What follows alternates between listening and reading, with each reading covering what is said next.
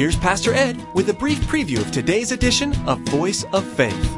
God, why didn't this happen the way I asked you? He loves you, that's why. He wants to deepen your faith, that's why. He wants you to have a glimpse of His glory. He's working out His redemptive plan in your life so that you will be fruitful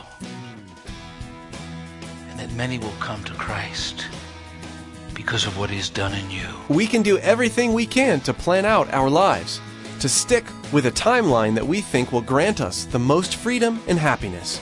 But what happens when a wrench gets thrown in the works and our timeline flies out the window? Pastor Ed today discusses the purpose of God's timing versus our timing, and how His timing creates the better path and is so much more fulfilling. Of course, this means we have to give up something that we hold tight to, our own control. Don't worry, it will be worth it.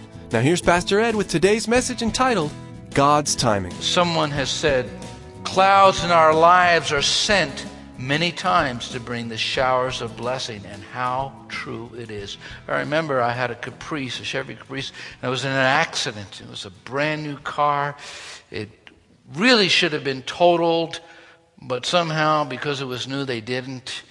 And so I would go to the body shop, this was years ago, and I'd wonder, how long is this going to take? It says, no, it takes a long time. We have to re-bend it, and we got to keep it in that position before it will really straighten out. And sometimes because we've been bent by sin, God keeps us in the trial so that He could rebend us and correct us. And it takes a long time. And you're waiting in that situation, and God's developing faith in you. You say, Lord, I believe you. I can't see the answer, but I trust you. God, I don't understand why this is this way, but Lord, I trust you. God, I can't see another step, but I know you're there. God, oh, you're my good shepherd. Hallelujah. Oh, you're Jehovah Jireh. Hallelujah. Oh, God, you're my peace. God, you're my healer. What is happening in the midst of that, in the midst of your trial, your faith is growing. You're seeing God develop faith within you. This is what happens in John chapter 2, where it says, He thus revealed His glory, and His disciples put their faith in Him. The mother of Jesus, Mary, wanted Him to perform a miracle at the feast at Cana of Galilee. And He said, listen, Mom, my timing is not your timing. Now later on He's going to do the miracle there, and He does do a miracle. But He clearly tells them that His timing doesn't work by our timepiece. It works by His. And so when He does it, there's a miracle, and they know it's a miracle. It's at the very end, and He turns this water into wine, and the disciples believe. See, what happens in the crisis, what happens in the trial, what happens when God comes through, when He comes through, is you know it's God. You know it's not man. You know it's not somebody else. You know it couldn't have just happened. It was sent by God's divine hand. And that's what Jesus is doing. He said, I'm going to show you, and you're going to know that you know that you know that you know who I am. So God's timing is to develop faith in us. God's timing is to reveal His glory to us. In verse 4, rather, when He heard this, Jesus said, this sickness will not end in death. No, it's for God's glory, so that God's Son may be glorified through it. The sickness God was going to use. The occasion God was going to use. God will use those difficult trials and difficult things that happen in our life for His glory. It doesn't cause them. It didn't happen that way. But God can take it and utilize it and use it. What does it mean for His glory? Well, we see His beauty, His splendor, His wonder. Suddenly we get a glimpse into who He is and what He is like. When Jesus walked to the gravesite, and said, Lazarus, come forth. And that man came out of the grave. They suddenly realized he's different than any other person we've ever seen. They were seeing his glory. In the midst of the trial, when Moses was in the wilderness, in the midst of leading those people in those wilderness years, Moses wants to pray. He says, show me thy glory. See, when you see God's glory, it gives you strength. When you see God's glory, it gives you an inner spiritual strength. He said, I want you to see my glory. That was his prayer. If you look at John 17, it says, Jesus is praying, Father, I want those you have given me to be with me where I am and to see my glory. God wants you to see his splendor. To see him is to love him. When you really know him, you can't help but love him. When you really see him, there's nobody as beautiful as Jesus. No painter can paint. No movie director can direct. No actor can act. No preacher can articulate how beautiful the Lord is. When you see him for who he is, you just fall in love with him. You see his glory. It's his glory that brought you out of the darkness. And often his glory is revealed in the moment of suffering and trial and questions. In 2 Corinthians 4:6, it says, for God who said, let light shine out of darkness, made his light shine in our hearts to give us the light of the knowledge of the glory of God in the face of Christ. When Jesus was on the cross, you could see in the midst of his suffering, in the midst of his pain, his glory, his glorious love, his glorious compassion. You see, like a veil taken from before your face, the glory of a God who loved you so much, as unworthy as you are, as sinful as you are. God embraced you on the cross of Calvary. When you see his glory, something happens on the inside. And so he's his timepiece. He works so that you will see the glory of God. Suddenly in that trial, you see God come and walking, as I said, as your shepherd. You see him as Jehovah Jireh, the God that supplies. You see him as your healer. You see him as your peace. You see him as your sustainer. You see him as the mighty God. You see him as the one who carries you through in the midst of your trials. You get a glimpse of his glory, and everything changes on the inside. Yeah, amen. What has to happen inside of you and me is we have to have an adjustment. You go to the chiropractor and he cracks those bones, cracks that back, and you walk out like, no. You walk out feeling better. What happens is we need a spiritual adjustment sometimes. We really do. That's why Oswald Sanders said this: we used to think that the chief end of man was to glorify God. Now we're tempted to say the chief end of God is to gratify man. You were placed here to glorify him. You do that in your praise, and you do that by the way you serve him. You do that by the way you trust him. You do that by the way you obey him. Glorifying God. We're here not to gratify ourselves. We're here to serve the Lord. When I pursue pleasure, when I pursue my own ambitions, when I run after my own agenda, what happens? I stumble and fall in the darkness, and I lose my way. But when I pursue self-denial, when I pursue his will, when I pursue the ability to to glorify and to live for God, and I'm willing to lose my life, I suddenly find it all.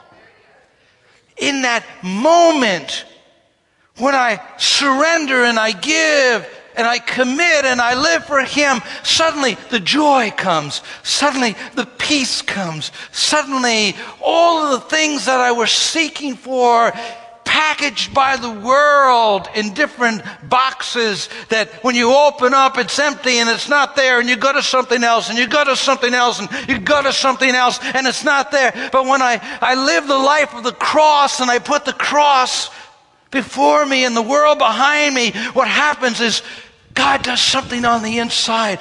I behold His glory, and in His presence is fullness of joy. I may be in Africa and I have absolutely nothing, but I have joy. I may go through suffering and sacrifice and have nothing, but I have everything because I have Him. It's amazing. We live in a country with so much, and yet we're so afflicted with emotional problems. It's Jesus that's our life. He's the answer. In John 11:40 it says this, then Jesus said, did I not tell you, if you believed, you will see my glory? Jonathan Edwards, great revivalist, great pastor, great college president, key figure in our history, one of the great theologians in American history, said this. He resolved that all men should live for the glory of God. His second resolve, whether others do so or not, I will. Simple. Whether others do so or not, I will. I'm going to live for His glory. Jesus is teaching us something here. His time clock in our life is governed by His love, is meant to deepen our faith, is meant to reveal His glory. There's a last point, a fourth. His timing accomplishes redemption for us. And I could add through us. The miracle that Jesus was going to perform was going to set in motion a series of circumstances that would precipitate His death. The Jewish people had plotted and planned at different and various times to take His life, but never from the highest seat of authority did they determine to kill Him. But when Lazarus was raised from the dead and he was walking around in Bethany and he was walking around in Jerusalem, and they saw a dead man walking and living that had been dead 4 days, people began to believe. Let me just stop and pause for a moment here. When people see God's work in your life, they'll see God's glory. They'll believe. You're in the midst of that trial, and yet you're trusting. You've been praying for years, and yet you haven't seen the answer, yet you're still trusting the Lord. You're going through a hard place, and you're trusting. Or you've been delivered, and you tell them that story, that testimony. It does something in people's lives. When God works in you, He can work through you. When God works in you, He works through you. When God works in you, He works through you. And so what's happening in the midst of God's timepiece is He's saying, I love you, and because I love you, you just be patient, you just trust. My timing is perfect. I'm building faith in you. I just want you to see my glory. When I rescue you, I want you to know it's not the hand of man. When I lift you up, I want you to know it's not the hand of man. When I do something for you, I want you to know that it's not because of your goodness, it's because of my graciousness. Hello, does anybody know what I'm saying? Hallelujah. Here's the wheels beginning to turn. The high priest, God's timing accomplishes redemption for us. Caiaphas, who was the high priest that year, said to them, "You know nothing at all, nor do you understand that it is better for you that one man should die for the people, not that the whole nation should perish." He did not say this of his own accord, but being the high priest that year, he prophesied that Jesus would die for the nation. And not for the nation only, but also to gather into one the children of God who are scattered abroad. So from that day on, they made plans to put him to death. What happened was Caiaphas saw the people believing in Jesus, accepting and embracing him. So he set some political process in to take Jesus out. They were afraid of losing the little authority that they had, that Rome would come in and take that authority away from them. And so they planned to kill Jesus. The miracle of raising of Lazarus created a whole bunch of animosity among the leaders when it should have created praise. When your heart is not right with God, I tell you, the miracles of God make you bitter, not better. But when your heart is right with God, it makes you believe. Imagine, same people could see the same thing. Lazarus walking, raised from the dead. And some say, "Hallelujah, Messiah is here." And others say, "Let's get rid of him." And Caiaphas unwittingly, not knowing it, he's prophesying. This ungodly religious leader says, "He must die for the nation." God can use even unsaved religious leaders. And he begins to speak, and he speaks a prophetic word unknowingly. Jesus would die for the nations. Jesus' death would bring Gentile and Jew together. Jesus' death would mean the redemption for lost humanity.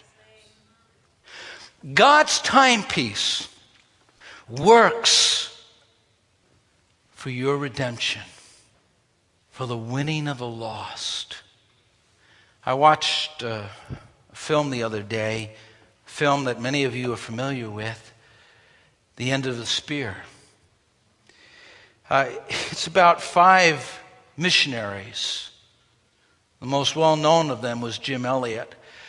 But 5 missionaries who gave their life trying to bring the gospel to the Waodani tribe. The Waodani tribe had fought among themselves, and more people died in that tribe by murder than by natural death. And they were constantly at war with one another, killing each other. Well, they flew a plane in, they began to try and make contact with them. And these 5 missionaries were killed. And at the end of the movie, it showed, through the movie, it showed this young son of Nate, one of the missionaries, Steve Saint, who later in life goes back to the Waodani tribe. His aunt had stayed there, and they had come to Christ. They had accepted Jesus as their personal Savior. And this whole tribe was saved. And their life completely changed. And at the end of the film, Steve Saint, he's an older man now. He's living in Florida. He comes back to bury his aunt in the 90s. I think it was 1992 or something, or 94. And the chief of the tribe comes and talks to him. And he takes him back to the place where his father was speared. And then he shows him a picture that his father had kept in the plane of Steve as a little boy. And there was a cup. And he shows them the broken wing of that plane that the chief had buried. And then he says, "I killed your father." And he gives the spear to Steve. And he says, "Kill me, kill me." And Steve wouldn't do it. He said, "No, you didn't kill my father. He gave his life." those 5 missionaries, some would have said in that moment, what a waste. 5 young men dying. But their blood was spilled. And out of that blood that was spilled, hundreds of young men and young women were inspired to go to the mission field. Their wives went back to the Wadani tribe and shared the gospel with them. And they were saved. Steve eventually went back and lived in that tribe and helped them. And we think of Elizabeth Elliot. If that never happened, the sacrifice of her life, in all probability, the sacrifice of her husband, Jim Elliot's life, in all probability, she would have never been propelled to a national ministry. She wrote over 20 or 22 books about the Christian life, spoke and lectured all around the world. And hundreds and hundreds and hundreds and hundreds and hundreds of people's lives were changed. God received greater glory, according to Christianity Today, through the death of those 5 missionaries on that forgotten piece of earth at that moment than he did if they would have lived. You will not understand always what God is doing. God, it's not working. Where are you? God's timepiece is different from yours. He sees not only the few brief moments of our existence, he sees a whole eternity. He's working in your life to create a redemptive story that you'll have a part in. Who knows how your trial will benefit somewhere down the line other people. That even in the midst of those prayers that you pray and those requests that you make, at that moment, it just doesn't make sense. Well, God, why didn't this work out the way I thought it would? God, why didn't this happen the way I asked you? He loves you, that's why. He wants to deepen your faith, that's why. He wants you to have a glimpse of his glory. He's working out his redemptive plan in your life so that you will be fruitful and that many will come to Christ because of what he's done in you. The greatest testimony God has in your life is your life. What he's done in and through. You cry out, oh God, it hurts. Where are you? God says, there's coming a resurrection. There's coming a resurrection. And when I bring you to life, it'll all make sense. Well, that's all the time we have for today's edition of Voice of Faith with Pastor Ed Jones of Faith Assembly in Poughkeepsie, New York. There's more to come from Pastor Ed's look at the Gospel of John. We encourage you to download today's message again to review. Simply log on to voiceoffaithradio.com and select today's date from the Voice of Faith media player. Again, that's voiceoffaithradio.com. Maybe today's message brought a family member or a friend to mind. You can share today's message via Facebook and Twitter by simply logging on to voiceoffaithradio.com and clicking on today's date. There, you'll find all the options to share. Now, we'd like to invite you to join us at Faith Assembly for worship on Sunday mornings at 9 and 11 a.m. or Wednesday evenings at 7 p.m. For driving directions and more information, log on to voiceoffaithradio.com and follow the link to Faith Assembly. Or feel free to give us a call at 845-462-5955. That's 845-462-5955. Well, that's all the time we have for today. You've been listening to Voice of Faith with Dr. Ed Jones. We invite you to join Pastor Ed as he continues teaching through the Gospel of John, right here on Voice of Faith.